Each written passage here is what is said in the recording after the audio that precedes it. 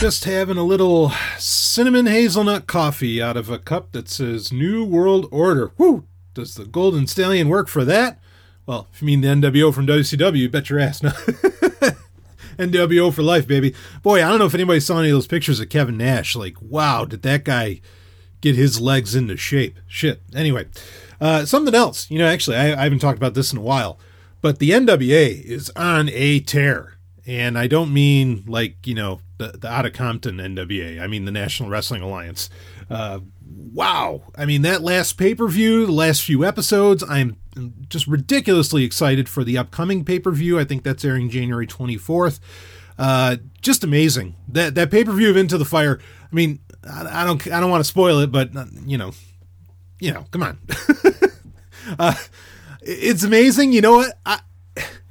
When Allison Kay, when her match was, her tag team match was going to start up, and of course she ended up having to get a different tag team partner.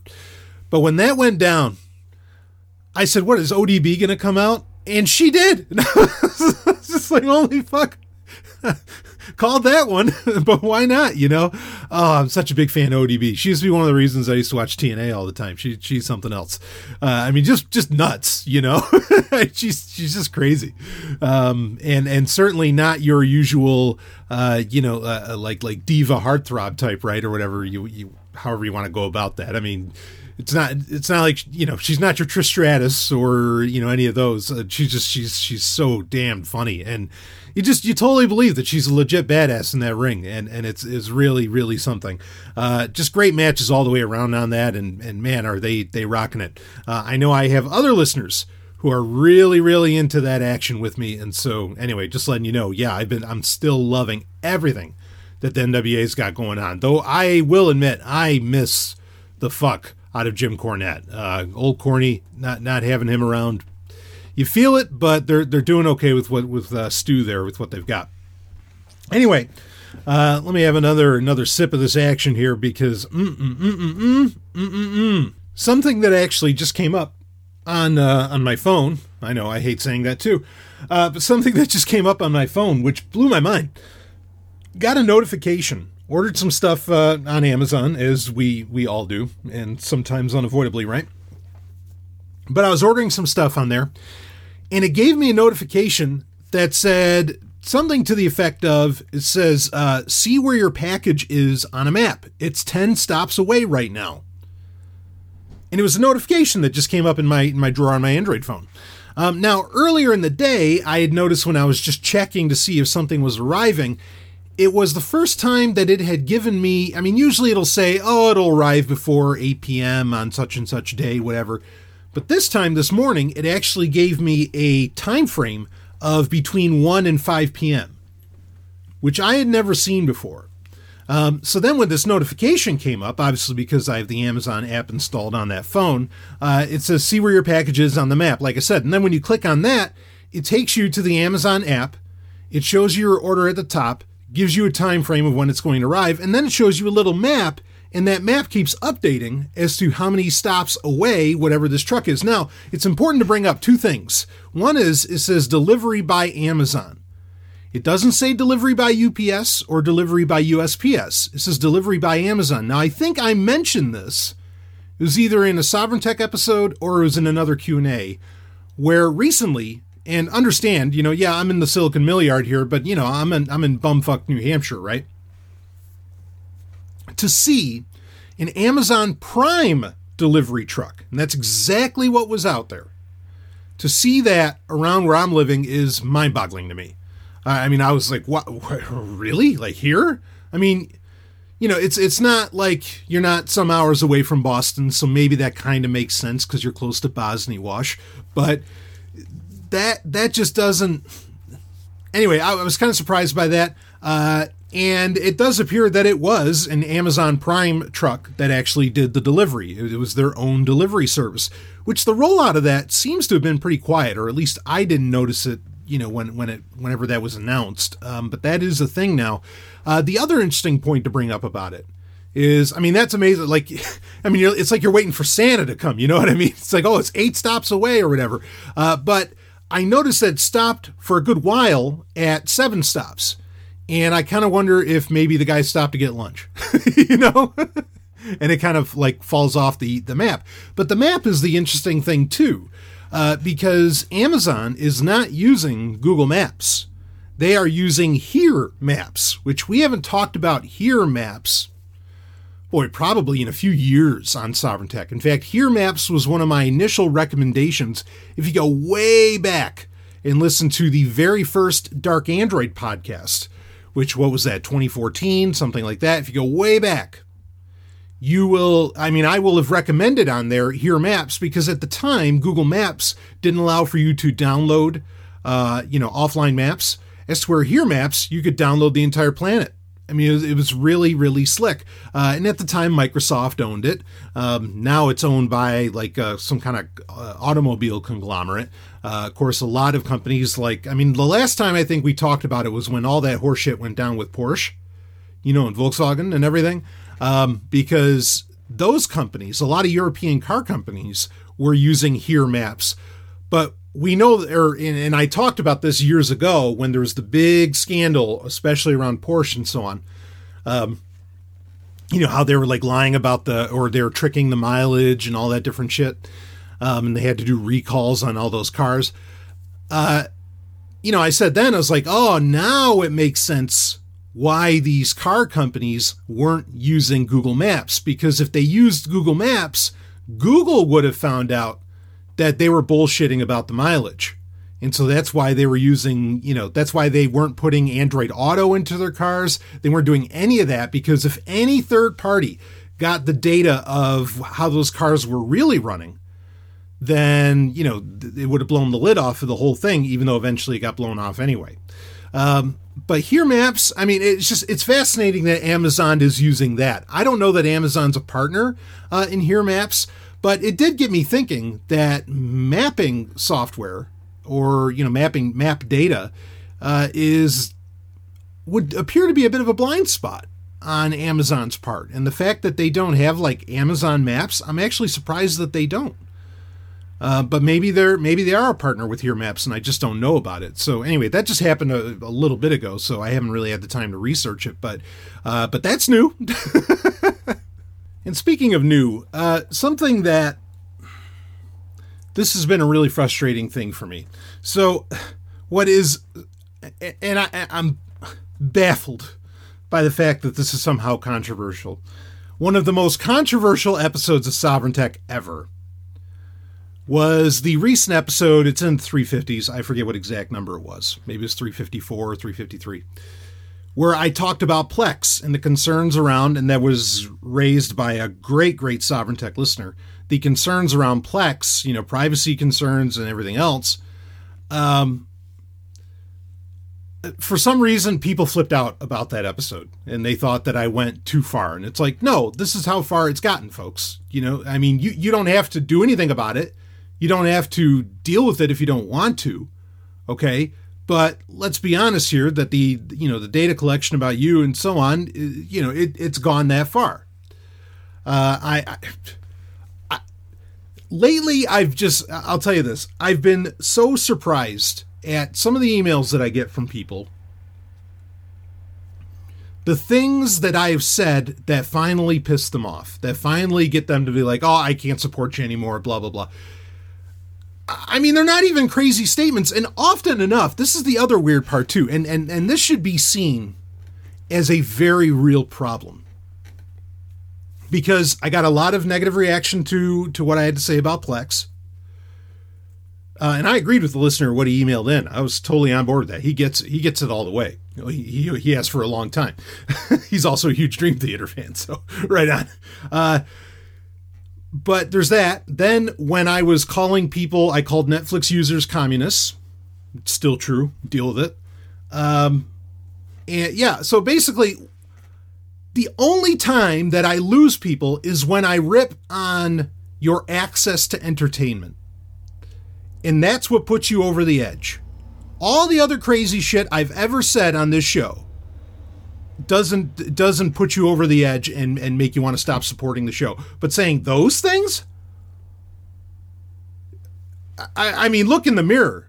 When I call like Netflix cults and a lot of these like street, all these other things cults, yeah, because if they get insulted, the subscribers or the members, which I think would be a more accurate term, of these services, they will walk away from any opposition, or anybody that talks smack about him. That's a cult, folks. Like that's kind of the definition there. When you can't handle, you can't take a little bloody nose on that. Just proves my point. I mean, it really does. It's amazing. I mean, again, I ripped on Plex, I ripped on Netflix, I don't know, I'm sure I made fun of a couple other things. I mean, I'm a professional here at doing that, so why not? And that just drove people over the edge. That should terrify the fuck out of us. That, oh dear, somebody made fun of my entertainment? Fuck, I can't have this. I won't support this kind of independent voice. How dare he? Whew. Anyway. So myself, I have yet to find a really great alternative to Plex. Also, the NAS I use plays very nice with Plex as compared to other music streaming software. So I haven't found an alternative yet. That's something that I'm kind of actively looking for.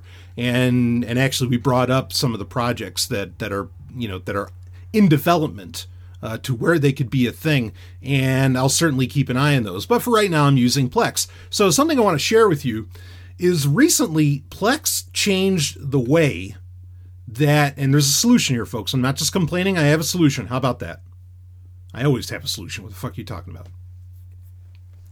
But Plex changed the way that they display metadata, and they also start pulling from a lot of different sources by default, instead of your embedded ID3 tags on, say, your MP3s. So they'll pull from Last.fm, they'll pull from all these different online databases and whatever. And I get that. I understand why that's a thing. The thing is that I spend, and you could say, oh, this is first world problems. What are you worried about, Stallion? Don't give me that with this, because, I mean, so basically all right, here. What's been happening is now Plex shows all of my music and it jumbled it all together, and everything looks fucked up. And like if you have,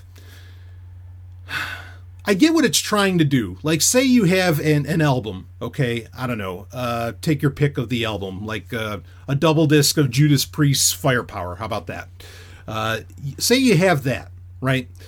So I will put it into disc 1 and disc 2, two separate folders, and I want it to show up in my app. I want them to show up to play as two separate albums. That way I can choose disc 1 or disc 2. Well, now Plex sets it up so that disc 1 and disc 2 are just under one album. But it kind of fucks up the naming of that, and it'll say that it's, Firepower disc 2, but then disc 1 and disc 2 are under that. It's all very, very confusing what they have set up here. And I could go into a much longer diatribe on a lot of that, but we got great questions to get into this weekend, so I don't want to spend a ton of time on it, but I do want to give you the solution to this. Ultimately, for the past over 20 years of my life, I mean, you got to understand this. I have MP3 files to this day that I originally had on my 98 iMac. Okay? So understand that I have been compiling, collecting, tagging, making it as perfect. And I have a system that I've been using for now 2 decades. I have a system that I've been using for a long time. I am very meticulous in how I tag my music. I have literally millions of songs, okay? I am not fucking around when it comes to my music collection. Never have. But I'm not fucking around. However, because of that, I don't need Plex or any other service fucking around with my music either, okay? As in, I don't need them changing shit. I have everything just the way I want it in the embedded ID3 tags. But now Plex seems to see it in its lack of infinite wisdom to just alter all that, and just try and smartly, which someone recently told me, and I think this is so on. Anytime a technology says it's smart, like in the name, It's actually dumb, and it's for the dum-dums. And I think that's actually, right on. Like a smartphone, yeah, it's made for idiots. So anyway, Plex is trying to smartly organize my music. It doesn't have to. It's already beautifully organized beyond any level that any online database could even dream of categorizing music. And especially because I've made, special editions of a lot of albums where I'll throw in a lot of extra tracks that just aren't available anywhere else, and so on, right? And so when Plex started doing this, and it just automatically started doing this to any new music that was uploaded, then it gave you the opportunity to have it apply to retroactively apply to any music you had in Plex previously. And it did all that, and it did a lot of that without my permission, but all these default settings, I mean, they're horrible. So I'm like, there's gotta be a way to get it back to even before, when it was trying to tell me what album artwork should be there and all this stuff, even though I already had all of that tagged in. When it was trying to tell me how to do that, at least it was better than it was now, than it has been in the past couple weeks. And so I look into this, and, finally I find a blog post, and you got to understand this. It's an entire fucking long form blog post. It's like reading a Guardian long read of how to tell Plex, hey, motherfucker, I just want you to read my embedded ID3 tags. I don't want you to pull any information from any online databases. I don't want you to fill it in. I don't want Plex to make it look nice. I just want Plex to fucking read my fucking ID3 tags on my MP3s. The degree of which you have to go through. In fact, even finding the menu, the amount of screenshots that this Satan blessed soul that wrote this blog post, the amount of screenshots you have to collect just to show where to find, because it's not just something like on the left sidebar when you go into settings on Plex. You have to go deep. You're going like 5-6 screens deep in very weird places that it makes no sense that there should even be extra settings within these areas to find where you can tell it, no, Plex, only use embedded ID3 tags. Then you have to reorder where Plex pulls stuff from. And some of the stuff you still can't even turn off.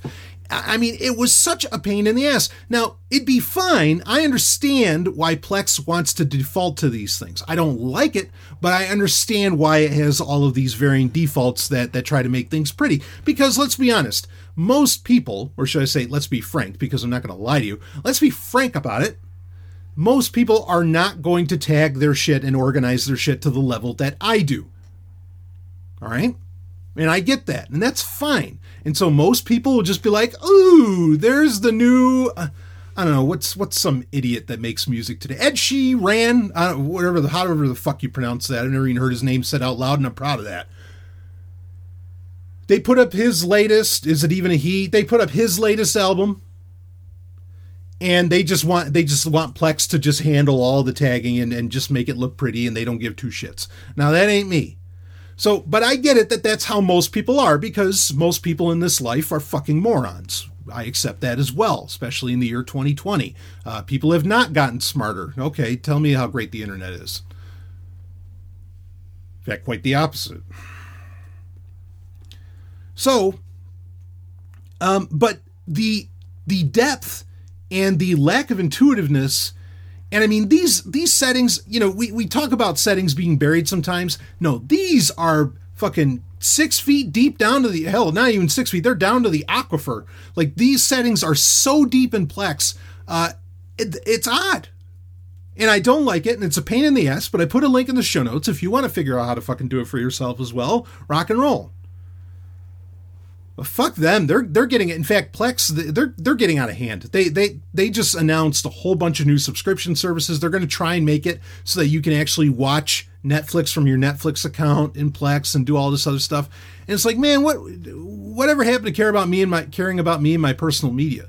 In the first place, I feel like a lot of people that would use Plex anyway are people that already, are doing the business with their ID3 tags and so on. There's a certain kind of person that uses Plex. I get it. They're trying to please investors and have all these changes that they have to show on quarterly reports. Believe me, I fucking get it. But this is what happens when,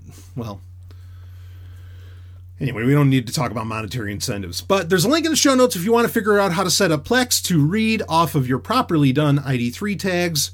Go for it. And you just take a look for yourself. You're going to go, wait, where the fuck was that setting? I've never seen anything like that. Even if you've gone, balls deep in the settings of Plex over and over again. I know what you're saying. You're like, wow, he's making a big deal out of this. Yeah, but my music's a big deal to me. Okay, and I'm using your fucking software as a matter of trust. But whatever. So, that said, why don't we get into some questions, shall we? Now, I was going to talk about the questions, but holy shit, I just got an email. I just looked here, and that Amazon delivery I was talking about earlier, I just got an email saying delivered your Amazon order number, and it gives the note. And it says, hi, Brian, your package has been delivered. How was your delivery? And it gives you a thumbs up, thumbs down. But underneath that, in the email, there is a picture of the box sitting outside my home. And this is, it's not just some random picture. No, that is absolutely because that is the front of my house. I can see my NWO shoes through the door. What the fuck? That's fucking creepy. So now I guess that's somewhere in the privacy settings that I gave Amazon permission to take a fucking picture of my house. Okay. I mean, now, okay. Devil's advocate. I get it. Amazon has probably a very real problem with, packages saying they were never received, packages getting stolen, packages claiming to be damaged, and all of this. And this is obviously solving that. I understand where Amazon is coming from and where this is beneficial to Amazon and doesn't even really require a privacy concern. Okay, I can understand all of that. This is the first time I've ever seen this. This is brand new. I don't know if anyone else has had this experience. Feel free to email me about it and you can tell me what you think about it. But holy shit. And so you're not going to get this with UPS and USPS. I can imagine a lot of people actually would want to take advantage, perhaps, of what they perceive as the security around this situation, or around this picture. Seriously, folks, I mean, the only point I'm going to end off with this on, okay, about the Amazon World Domination Tour here. What retailer is going to compete with that? Walmart is literally going to have to come out with its own delivery service if they want to compete with that. Like who? Newegg can't do this. Like there's Amazon's the one. Crazy. Anyway, I really do want to get into our questions, so why don't we go ahead and get into it? I can't believe it, because isn't it enough that, I don't know, there's a Chrome extension that will alert you as to when your package has been delivered, and you'll get a little notification in your notification bar or whatever OS you happen to be using. Whatever. So again, I understand. I really do. I get where Amazon's coming from, but holy fuck. So, yeah, it's Amazon's world. We're just living in it. Anyway. I can hear Ellen behind me sighing about this. Because she gives a shit about her privacy, too. So, wouldn't you say it's creepy? I was so freaked out. Yeah, exactly. I was like, what the fuck? I couldn't believe. Amazon now has pictures of our house. Yeah, I mean, yeah, it's crazy. It's crazy. All right. Fuckers. We're going to run off to the woods. We are. All we need is our love, right? Anyway,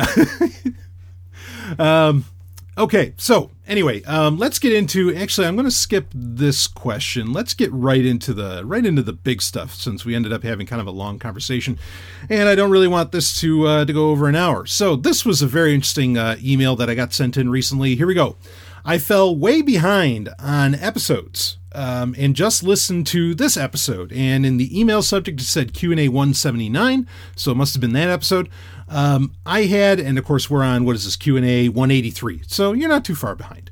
But anyway, let's see. I had a digestive issue related to lack of bulk, which I solved by making a pudding with chia, flax, and hemp seeds. I found the nutrition content of hemp seeds very interesting. It really seems like they are tailored to the human body. The reason this sparked a response is that I'm really coming to believe that marijuana is what the Bible calls manna. Now, that's very interesting. I don't know that I've ever really thought about that. And I guess if you're... So I actually, because I'd never really considered that. Now, I had heard people claim, who is it, Terence McKenna? Whack job. Oh, man, the amount of people that quote Terence McKenna to me. I know Terence McKenna had claimed that manna in the Bible was actually mushrooms. And of course, you know, if you know who Terence McKenna is, you know what kind of mushrooms they were. And he's actually not even really I don't really consider him to be the first person to have made that kind of, that kind of claim. There's a tremendous book, and I mean this. It is a tremendous, tremendous book. And it's one of those books. Now, granted, this originally came out in 1970, this book I'm about to mention. And I will get into, the idea of marijuana being manna in just a second, but I want to give some alternatives here and some background. Of course, when we're talking about manna, manna is described. Understand that in the book of Exodus, manna is described, like what it looks like. Like it's kind of this white, kind of fluffy stuff. And of course, there's a couple different theories. There's one that I hold particularly, but I'm always intrigued to explore other possibilities here.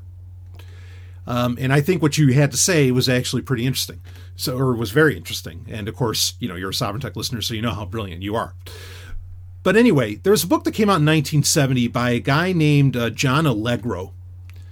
And I've talked about this book in the past. He actually ended up doing a couple books. But anyway, the big one was The Sacred Mushroom and the Cross. The full title of that is The Sacred Mushroom and the Cross, a study of the nature and origins of Christianity within the fertility cults of the ancient Near East. So you see where that's going. This book, again, came out in 1970. There was a reprint, actually a fairly rare reprint, that was only reprinted, as I understand it, it was only reprinted in Europe in 1973, and it has an introduction that talks about the response that John Allegro got to the publication of his book. Now, understand, John Allegro is not just some guy who, he's not just some Alex Jones or whatever. This is a guy who had all kinds of tenure at the university that he worked. This guy is a legit, actually, I think he's a PhD, but not that always means something. But regardless, John Allegro, is a real deal. He got fired from his university position because of the response to this book. So because he published this book, he got fired from teaching. And, I got to tell you, in my book, now I don't mean Sacred Mushroom and the Cross, I mean in my mental book, when you get fired from your job because of a book that you published, you're doing it right. And you must have said something because you rattled some cages. And I have a lot of respect for this book, even though I don't agree with everything in it. I think it's one of the most fast, and I know I say a lot of things are great because there are a lot of great things, and they need to be. A lot of the things that I say are great because nobody else has ever really heard about them, so I sell them. Okay, as in, I put them over as being great, great, great, great, great. So you hear me say that a lot, but often it's because it's something that no one else has ever really heard about, or very few people have. But understand, this is a great book. It is a very odd book, I'll give it that. But I also consider it, as far as religious texts and religious exposition books go, I consider it one of the most important books ever written. Ever. Flat out. Ever. Okay? And that's not a work, that's a shoot. right? As they say in the wrestling business. I mean that. This is a wild book with a lot of great theories in it, and this guy did the work. And he did the work so well, again, he fucked with some people's heads, and he ended up getting fired, okay, from university. So, in this book, he makes this overall claim that, in fact, it begins with an A. I can't think of it. It's a particular type of mushroom, but it is a hallucinogenic mushroom. It's a popular one that's kind of all over the place. But regardless, his claim is that really all religions actually come from these fertility cults that also doubled as mushroom cults, where they would take mushrooms and, go through the hallucinogenic experience, have orgies and all this stuff, and then, you end up with whatever religions happen to be out there. Now, I mean, he's not just going after Christianity. He basically takes them all on in this book, but in 1970, going after Jesus Christ is a good way to get you on the cover of the New York Times bestseller, or on the top of the New York Times bestseller list, right? Makes sense. So his theory overall, I think, or his abstract notion that religion comes from the consumption of a hallucinogenic, I think is actually spot on. A point that I've brought up even in recent episodes of Sovereign Tech. In fact, we were talking about the cave art found in Indonesia. That's like the oldest cave art we know of now. I bring this point up many times, and I'm not the only person that's talked about this. People who are much more interested than I in this sort of thing have also brought up this point well before I did.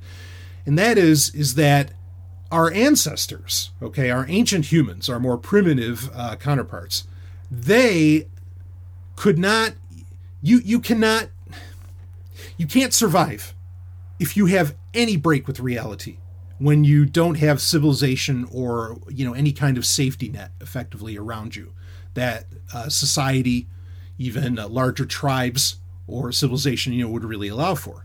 You have to be completely in touch with your surroundings, or you are food for wolves.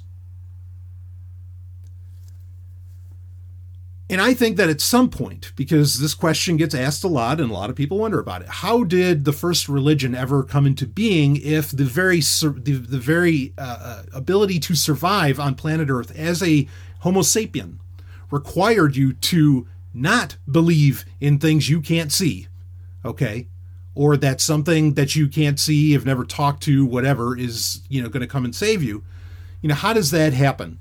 And I've often referenced this book from John Allegro, that came into being because somebody, I don't know, they were starving, whatever. They had some mushrooms that were out there, or maybe they got it boiled in with stuff, whatever. I mean, because anyway, I'm not going to go down that road, but they consumed something like this, and then they started seeing shit that nobody could have ever fucking imagined at that time.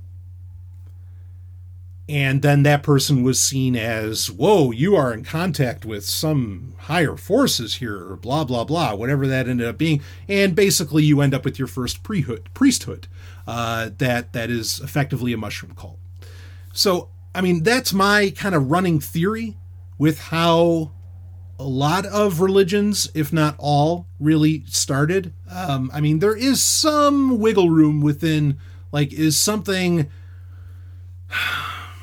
I could get into a complete side subject around, say, things like Freemasonry, where Freemasonry may just be allegorical representation of actual science. Okay? As in, it looks like a religion, but in reality, it is all symbolism that represents scientific principles. Okay? And I'm not pro Freemasonry. Don't confuse me on that. I'm just saying there are some religions that I think that's how they ended up coming into being, is that they have carried down what they would call traditions, which are actually scientific concepts that have been muddled. But a lot of just the wackier shit, yeah, it probably came from mushroom cults. Like I'm okay with that. So now Terence McKenna would, of course, kind of run with this idea and say that it's manna, and the color might, I don't know, kind of fit in with that. I don't necessarily go down that road. I totally recommend reading John Allegro's work. I do not recommend reading anything by Terence McKenna, that fucknut. Look, this is just a guy who, he was just a horny fucking bastard, right? Let's just call it. And he didn't have like enough personal charisma, in my opinion, and this is true for a lot of these kinds of guys, especially in the 60s and so on. And to say nothing of whether or not he worked with the CIA, but that's a whole other thing.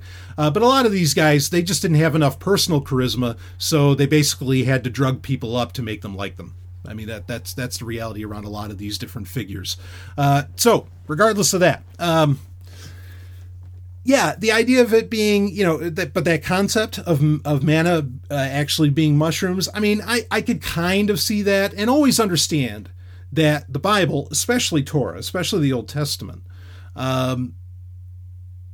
works on a lot of different levels. It can represent a multitude or multiple things. It can be telling you actual history or a representation or kind of a retelling of some kind with some names changed here and there of history, or it should be or it can be something metaphorical, it can be something abstract, okay, it can be representative. So it doesn't just have to work on the literal level. And in rabbinic Judaism, that's considered order of the day. Like, that's just how it works. So the idea that manna could be something actually very real and exactly what it says, but then also be mushrooms, or maybe also be hemp seeds or something like this, is entirely possible. But I think where the emailer is going with this interesting theory, and I don't know if it's a he or she, actually, I apologize, or anything else. Where you're going is that I'm guessing the hemp seeds were basically, hemp was basically the manna, and that they were surviving off of that, like making hemp cakes or something along those lines. I'm guessing that's where you're going. Now, I never really thought about this, like, just never really crossed my mind. And I decided, I was like, you know what, let's go to a little search engine and let's see if anyone else has said anything to that effect. And I really only found like a couple of people who actually kind of took the idea somewhat seriously and had a similar theory.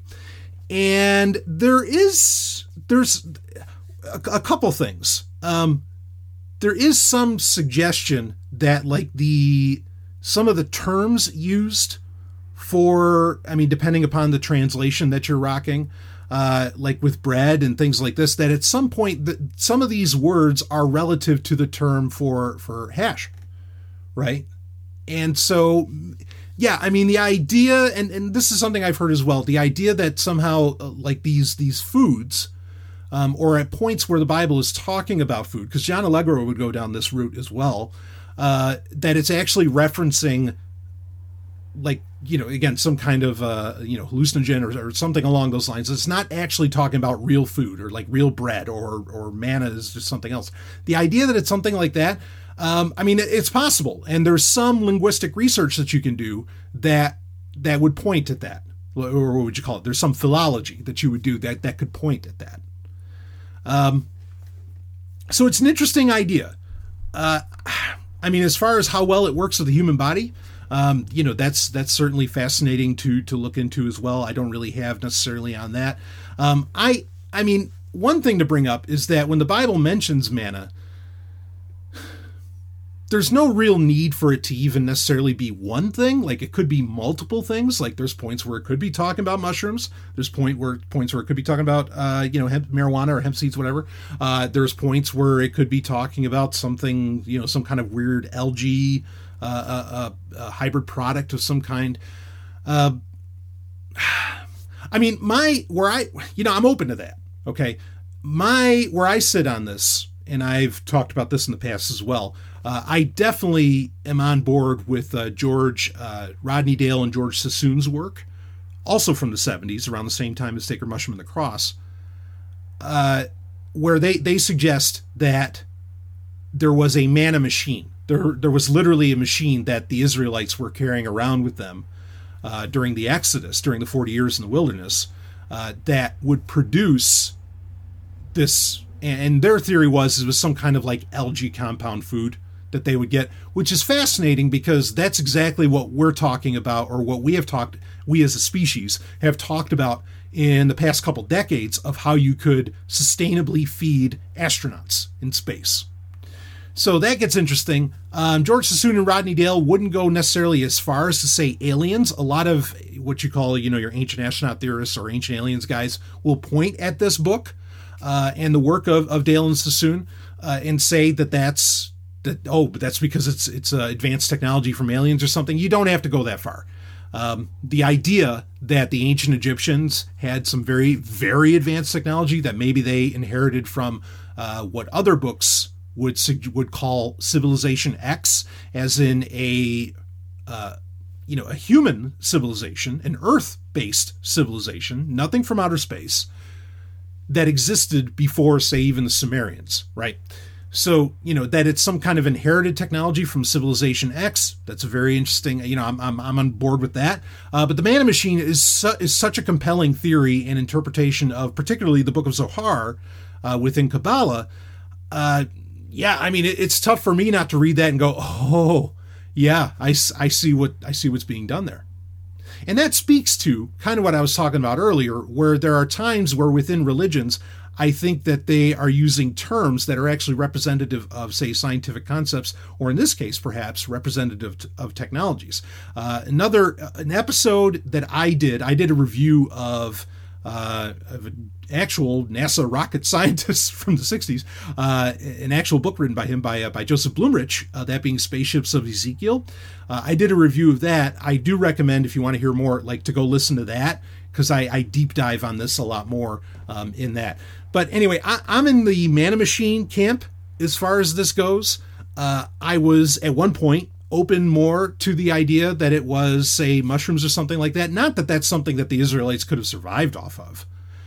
There's also, you have to consider the work of Ahmed Osman, who his theory is that basically everything you're reading about the Hebrews especially the first 5-6 books of the Bible or of Torah, is actually retellings of ancient Egyptian stories, and we know who they were. So anyway, and if that's the case, then kind of all bets are off as far as what the fuck manna was, and all of this. But that's another conversation to be had. Again, it's an interesting idea. I mean, it really is. The other thing that I was really impressed by another person, like I said, who actually did a lot more research on this idea than I did about, manna being marijuana. And I was really impressed by this when I read it, or when I was reading this person's post, was that this person claimed that they thought the most authentic translation of the Bible, Old and New Testament, was actually the Douay-Rheims translation, which is kind of basically the Catholic version of the King James Bible. And I was impressed by the person saying that, because I more or less thought I was the only person that ever said that. I agree largely with that sentiment, that it is, the most literal that we have is what's known as the New American Standard Bible, okay? In fact, there's two different versions of that. There was a revamp done in the 90s to try and make it more readable, and then there was the one in the 70s. There was also the American Standard Version from 1901. That's a very literal translation, but it does some funny things, especially with the word Jehovah. But the Douay-Rheims, the reason I always appreciated that Bible more than any other, not because it's Catholic, okay, even though I would argue that the church, the denomination that exists in the world that has, shall I say, proper claim to the continuance of the tradition of Christianity, I would argue is Catholicism. Again, I'm an atheist, folks. It's not because of that. It's because the Douay-Rheims is a translation of the Vulgate, right? Which is the Latin text of the Bible. And But the now you could say, well, wait a minute, but then the NASB and the ASV and all this, they're based off of, the Masoretic text and Biblical Hebraica and so on. Isn't that better that it's actually translated from the actual Greek and Hebrew? Oh, no. And of course, some Aramaic. No, because the Vulgate was translated from,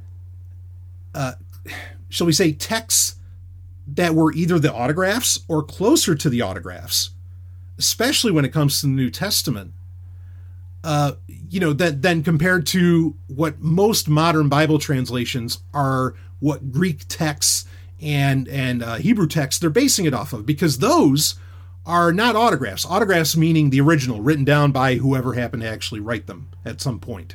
Okay. Those all come from 12th, 13th century, something like that. At best, it may be a little older, and maybe you found that, and this is actually based on older texts and all things and everything.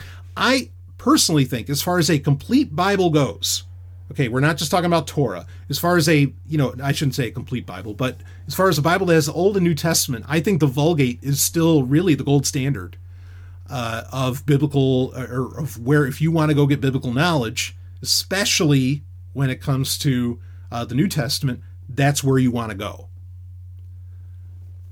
Because very funny things have been done, even with the King James Version and so on. I mean, it's really crazy. Now, if you're just interested in Torah, stick to what Hebrew we found, and a lot of stuff has been added in, like, say, from the Dead Sea Scrolls with, like, new JPS translations. But also the Septuagint is a wonderful thing to read, in my opinion, and it's a similar. The Septuagint, I feel like, is a similar case to the Vulgate, where the Septuagint is something that is closer to the quote unquote autographs, even though we know there's whole problems with that. We're not going to get into that story here. But the Septuagint, I think, is a lot closer, and the Septuagint also represents, ultimately, I would say, a non-rabbinic version of Judaism that is very much worth exploring. Because there's not just one Judaism, folks, like in case you weren't aware. Today you have two of them, more or less. You have what are known as Karaite Jews, and then you have Rabbinicism, Rabbinic Judaism. But things haven't always been that way. And Rabbinicism is somewhat of a more modern, even within Rabbinic Judaism, you have different versions, right? You have conservative Jews, you have Orthodox Jews, Reformed Jews, and so on. So anyway, interesting theory. I wanted to kind of address it. I see that there is some philological evidence to suggest that you might be onto something there. I am still in the camp of the manna machine, but frankly, it is anyone's guess right now as far as what manna is, because nobody really knows. So, okay, let's get on to another question. Let's move on from that. And oh boy, we got a doozy here. Look at this one. Let's open it right up here. Big Black Sovereign. Woo! How about that? Big Black Sovereign. That's folks. I'm just reading it. Sorry if that offends, but I can't help thinking of that every time I type out your email address. Ooh. Of course, my email address is bbs@sovereigntech.com. So I guess BBS, Big Black Sovereign. I wonder what's trying to be said there. I love it. Anyway, I think it's fitting for you, given your triple black lifestyle, much of which is spent at the gym. Woo, thank you. Anyway, God, there's so many things I want to say. All right. Anyway, I do have a question for the Q&A this week. Sometime in the future. So here's the question. Sometime in the future, humans may go to space with the intention of colonizing other planets in our solar system, or planetoids and exoplanets. So Stanley, breaking in for a second. This is fun because we went with history, the present, and now we're going into the future. This is perfect. What more could you want? Reading on, most of these environments will undoubtedly be incredibly harsh for life as we know it. I think you've mentioned in the past that you feel intergenerational ships are unethical for the children born on them. But does this also apply to human colonies of other celestial bodies?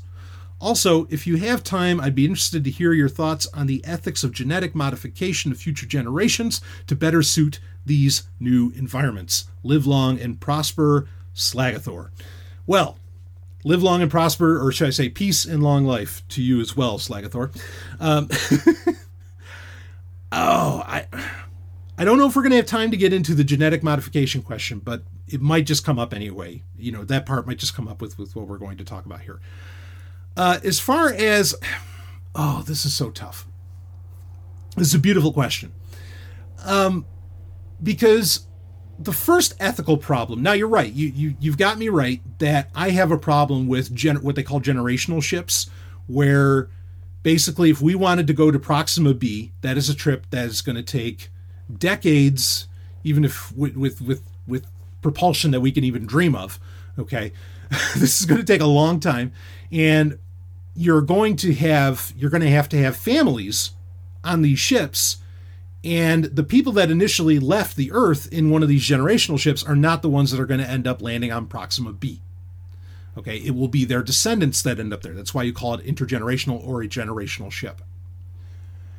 I think that, in my opinion, and so what I've said in the past, and you would be, if you haven't heard me talk about this before, I mean, let me just say, because when I did talk about it for the first time on Sovereign Tech years ago, I read some comments on social media around this very question, and they were the comments made in Facebook groups, which is where you think people who are a little more invested in the subject, a little more knowledgeable, would show up.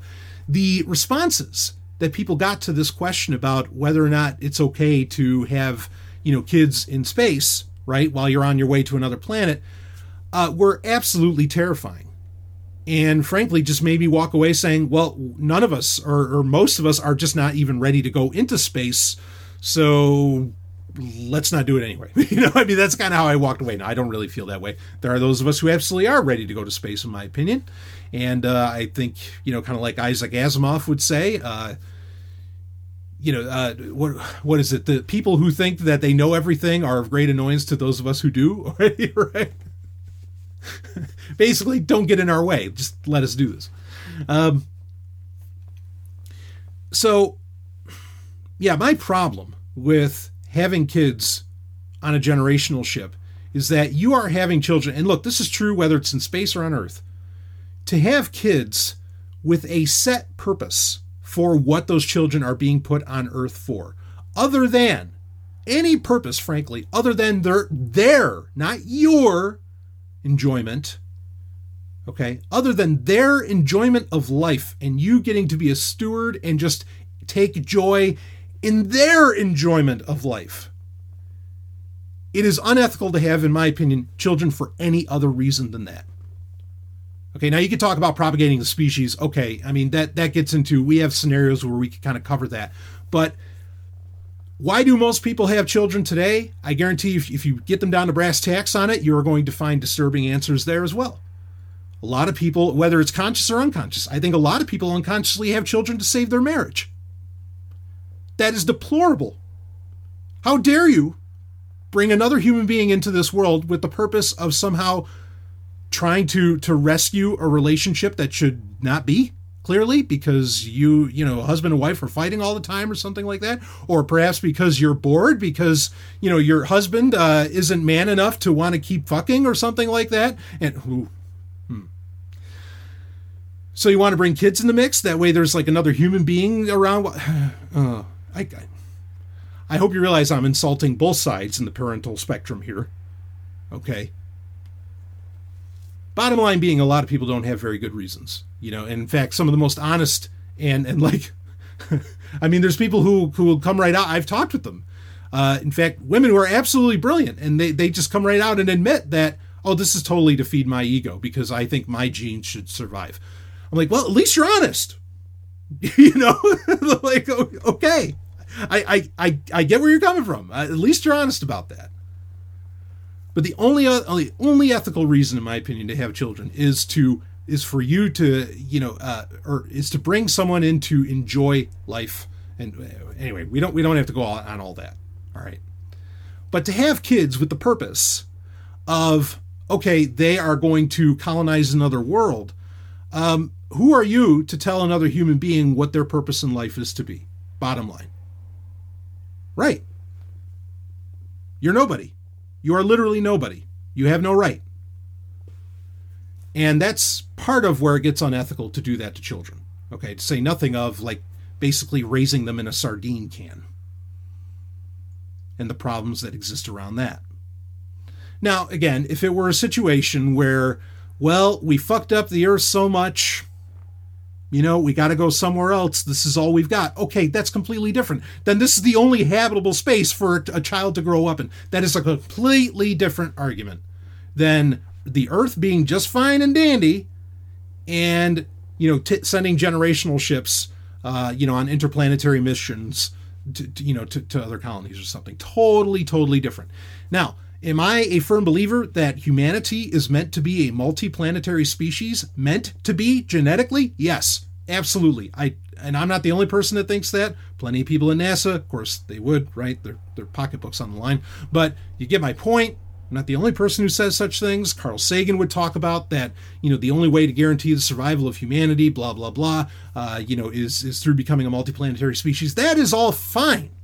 I have no issue with those kinds of statements. And again, I would argue, especially since I think some of us are genetically predisposed to be explorers, that it's just part of what we do. We look to the other horizon, and eventually we find all the land on Earth, and yet our imperatives, our biological imperatives within us, want us to keep looking and to keep going to that next horizon. And that next horizon might be an asteroid named Ceres, or it might be Mars, or hell, it might be the clouds of Venus, which, yes, we could inhabit those.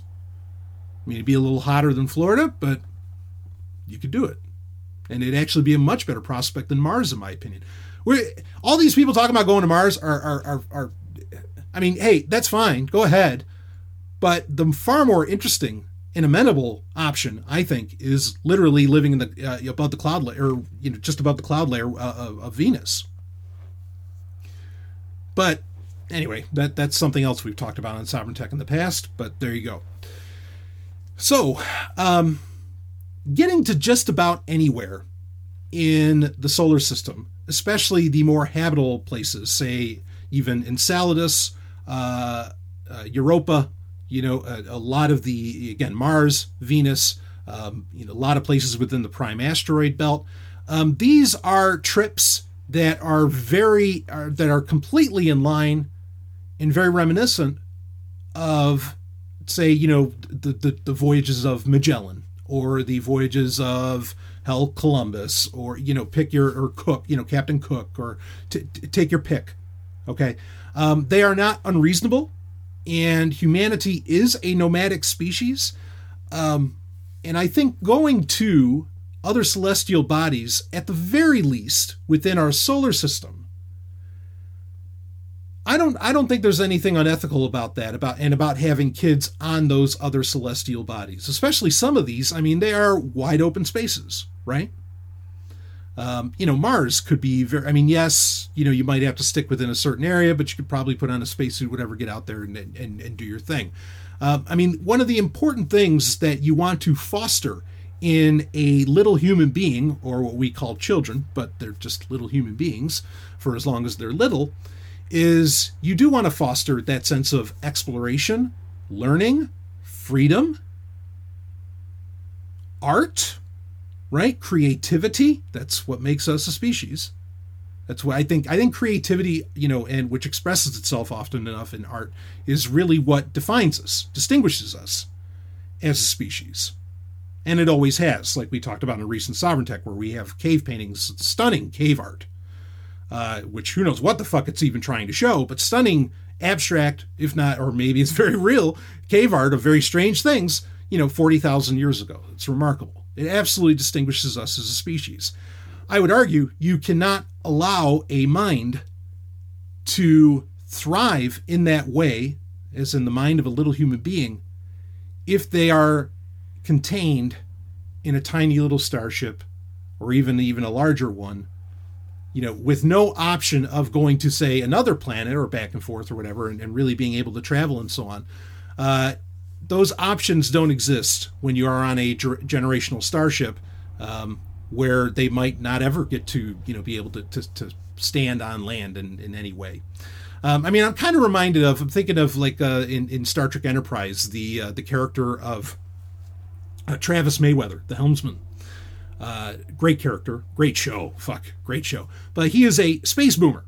He is one of the space boomers is a name they give in Star Trek to people who were to humans that were born in space on starships. Now, what you learn is that, or what you discover as you watch the show, is that Travis Mayweather, yeah, he's a space boomer. He was born on a starship, but he's been to more planets, seen more cultures, experienced different life forms, including women with 3 breasts and all this other kind of stuff.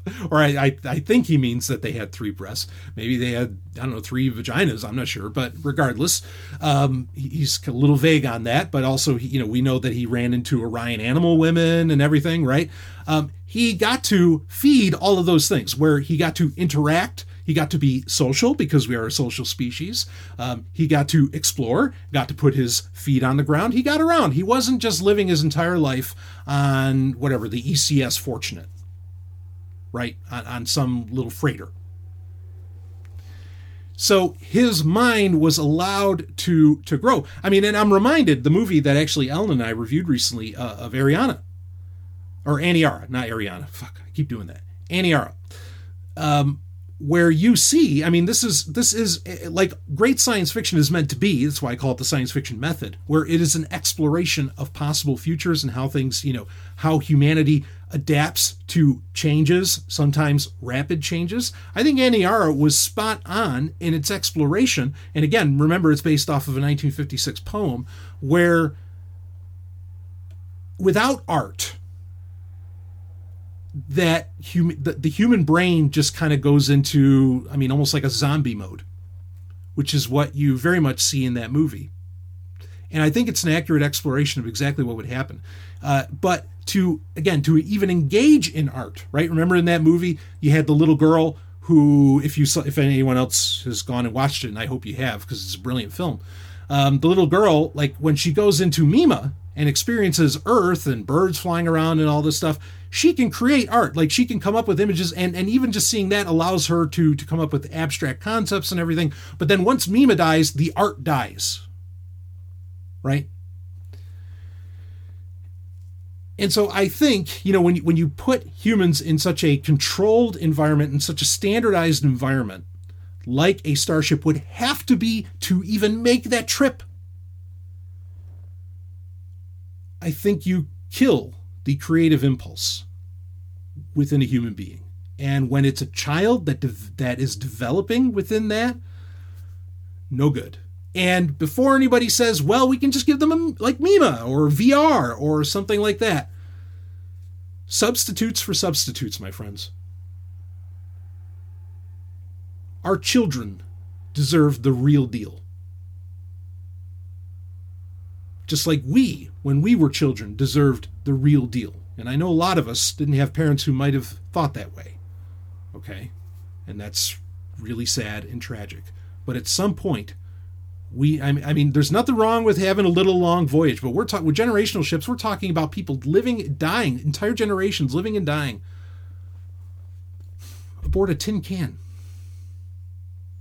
And if we don't have to do that, why do it? There's so many amazing places just within our solar system that we as humans can inhabit, that we as humans can set up camp, as it were, and enjoy and find whole new ways to inspire ourselves. Please don't lock us up in tin cans and send us off to some far off, planet that some of us may never even see. We deserve better. Just by the very nature that we can develop the technologies that can even do those things, then let's keep being creative and come up with better than that. And let's do better for our kids. It brings up, a couple points. One is that, look, the Earth is made, you're talking earlier about how hemp seeds seem to just be made for us. I hear what you're saying there. One thing I can definitely say with confidence, though, is that the Earth was made for us. We need to take care of this little ball. And while as we go off and explore all of these other places, I assure you, there will be nothing healthier than us, our children, and so on, just knowing in the back of their minds that when all else fails, we can get back to safety. We can get back to the safety that is Earth, that is really made for us. And with that said, I mean, that's a whole other reason that I wouldn't want to go off to places that, you could never come back to Earth for. There's a conversation to be had within all of this that also revolves around, is it even ethical for humanity to land on a planet like even, say, Mars? Who knows? Here's the thing. We don't know. We know a lot more about Mars than we've ever known. Okay, but there's still a lot we really don't know. There may be life developing and evolving on there that in a couple billion years could be something comparable to humanity. It could be a sapient species. And us landing there could kill off whatever microbes might eventually turn into that. We could get into very, very big, deep, just a lot of scope questions around whether or not even that's ethical. Okay. That's part of the reason I feel a little bit better, because I don't have a great answer for all that. Okay.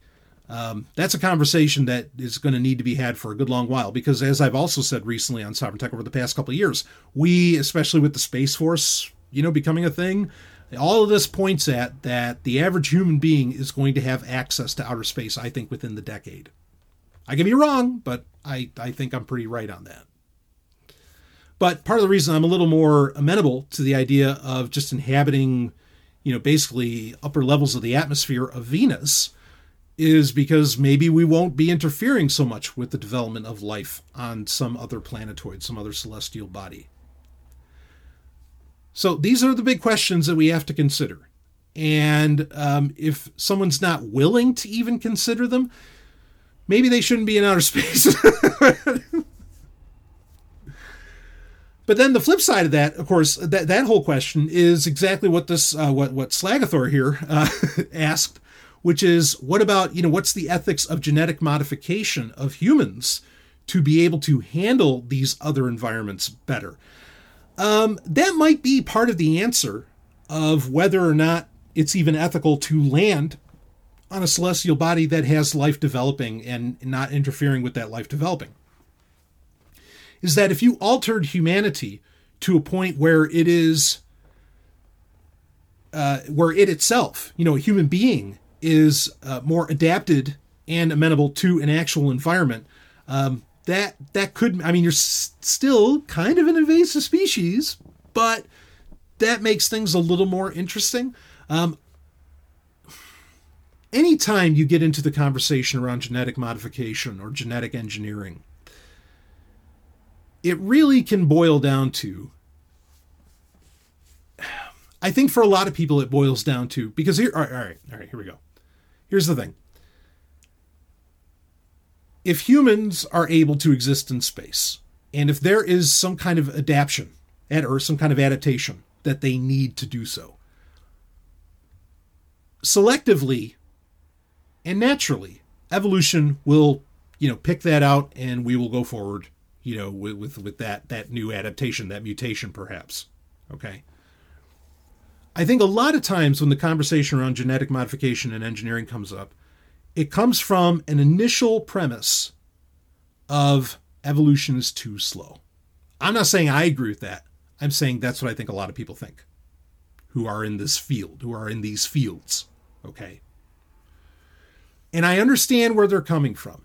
And I'm not opposed overall to the idea of making modifications to humanity to where it can survive in other places. Okay, in other very harsh environments, like some of our solar system would be. I'm really not opposed to that. There's a huge conversation to have around it. I think we're going to have to save it for the next episode, because I really want to talk about it, because that's going to create all kinds of things. And to say nothing of the fact that really, who among us is smart enough to genetically modify another human being and plan out a lot of what I guess we could call the unintended consequences of that modification, right? Like give somebody better hearing so they could hear through whatever, I don't know, storms are on some planetoid or something. I don't know, whatever the case may be. But then you find out that creates a whole other problem. Their enhanced hearing gives them a constant headache, or something like. I mean, like these are very real concerns, very real things to talk about. And I think it's a whole other conversation, kind of a part 2 that I want to get into in the next Q&A, and I will get to it. I will get into it. Maybe I can bring somebody on to talk about it as well. But if you have thoughts on it, I'm happy to read yours as well. In fact, anything that I just talked about, if you have comments on it, send them my way, and we can do a follow-up in the next Q&A. I think that'd be a lot of fun. So, all right, we're already running long. We're already past an hour, so I want to wrap this baby up. And I am going to wrap it up with, of course, we got an album of the week. You know you always get one of those. This is a beautiful thing to exist. This is nothing less than remarkable that it is a thing. That it is a... I mean, I think you can get a digital download of it. So it's out there. I mean, I've gotten a download of it, but I think you could purchase a digital download if you want. But there were I think about 500 copies made of the CD. This just came out in 2019. It's a soundtrack, okay? It's the 35th anniversary edition of the soundtrack for the movie Mutant. No, it's not an X-Men film. It's from 1984. Almost nobody knows about this fucking film. I know about this movie. I have the DVD. In fact, good luck finding that because I remember when I purchased it on Amazon some time ago, it said it was the last one and it didn't say more on the way. And in fact, I remember opening up the DVD and it smelled damn funny. I was like, wow, this has been sitting in a stock room for a while. Mutant is a kind of an alien ripoff film from 1984. I mean, it's not a great movie by any stretch of the imagination. I wouldn't begin to suggest that. Richard Band's score, though, for the movie, I think is actually dynamite. I appreciate the movie for what it is. I get it that it's ridiculous, but I love it for that. Okay, I love it for what it was trying to do. I mean, you're talking to one of the biggest Roger Corman fans of all time. I've dedicated, not just Roger Corman, I've dedicated so much of my work to Russ Meyer, right? I mean, if you know, Faster Pussycat and, Kill Kill, like you know the deal. I mean, I love this kind of stuff. Doing shit on a shoestring budget and all that and trying to come up with, implement these really, wild ideas. I'm so on board with this kind of stuff. So the movie Mutant, okay, you don't have to watch the movie if you don't want, but I love the score by Richard Band. Richard Band has done, he's done some recent compilations of soundtrack work from SG-1 that he did, just fantastic on that. He's done some other stuff too throughout the years. Great composer. I love this soundtrack, and I just can't believe. Mutant, nobody else knows about this movie. And the fact that there's a 35th anniversary edition release of the full soundtrack for this, and it is the full deal. It's a 26-track affair. I just think that's amazing. It makes me so happy. And I was listening to it, I just wanted to go to tears. Because you're talking to a guy who, when I was a little human, when I was a child, I had my dad show me, okay, then I could figure it out on my own later, but, I had my dad show me, all right, so how do I hook up the cassette player to the VCR so that through the aux channel, so that I can record audio onto an audio cassette from a VHS tape? How do I do that, Dad? And he showed me. And I did that. I made my own mixtapes of all kinds. Shit from The Karate Kid, shit from Rocky, shit from, some of these movies like Explorers and a bunch of other ones where, that's another great movie, Explorers, if you've never seen that.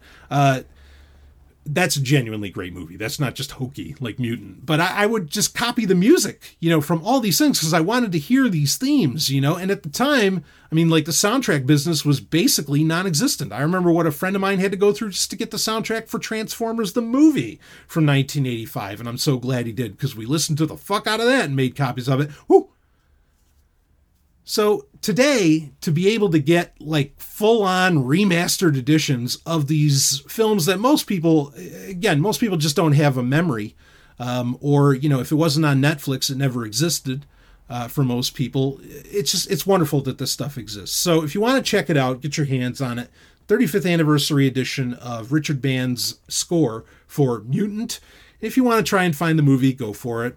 You don't have to buy the DVD, but yeah, great time. So there it is. Anyway, we'll wrap this baby up, and I will see all of you, on the other side. Testing, 1, 2, 3, woo! Woo!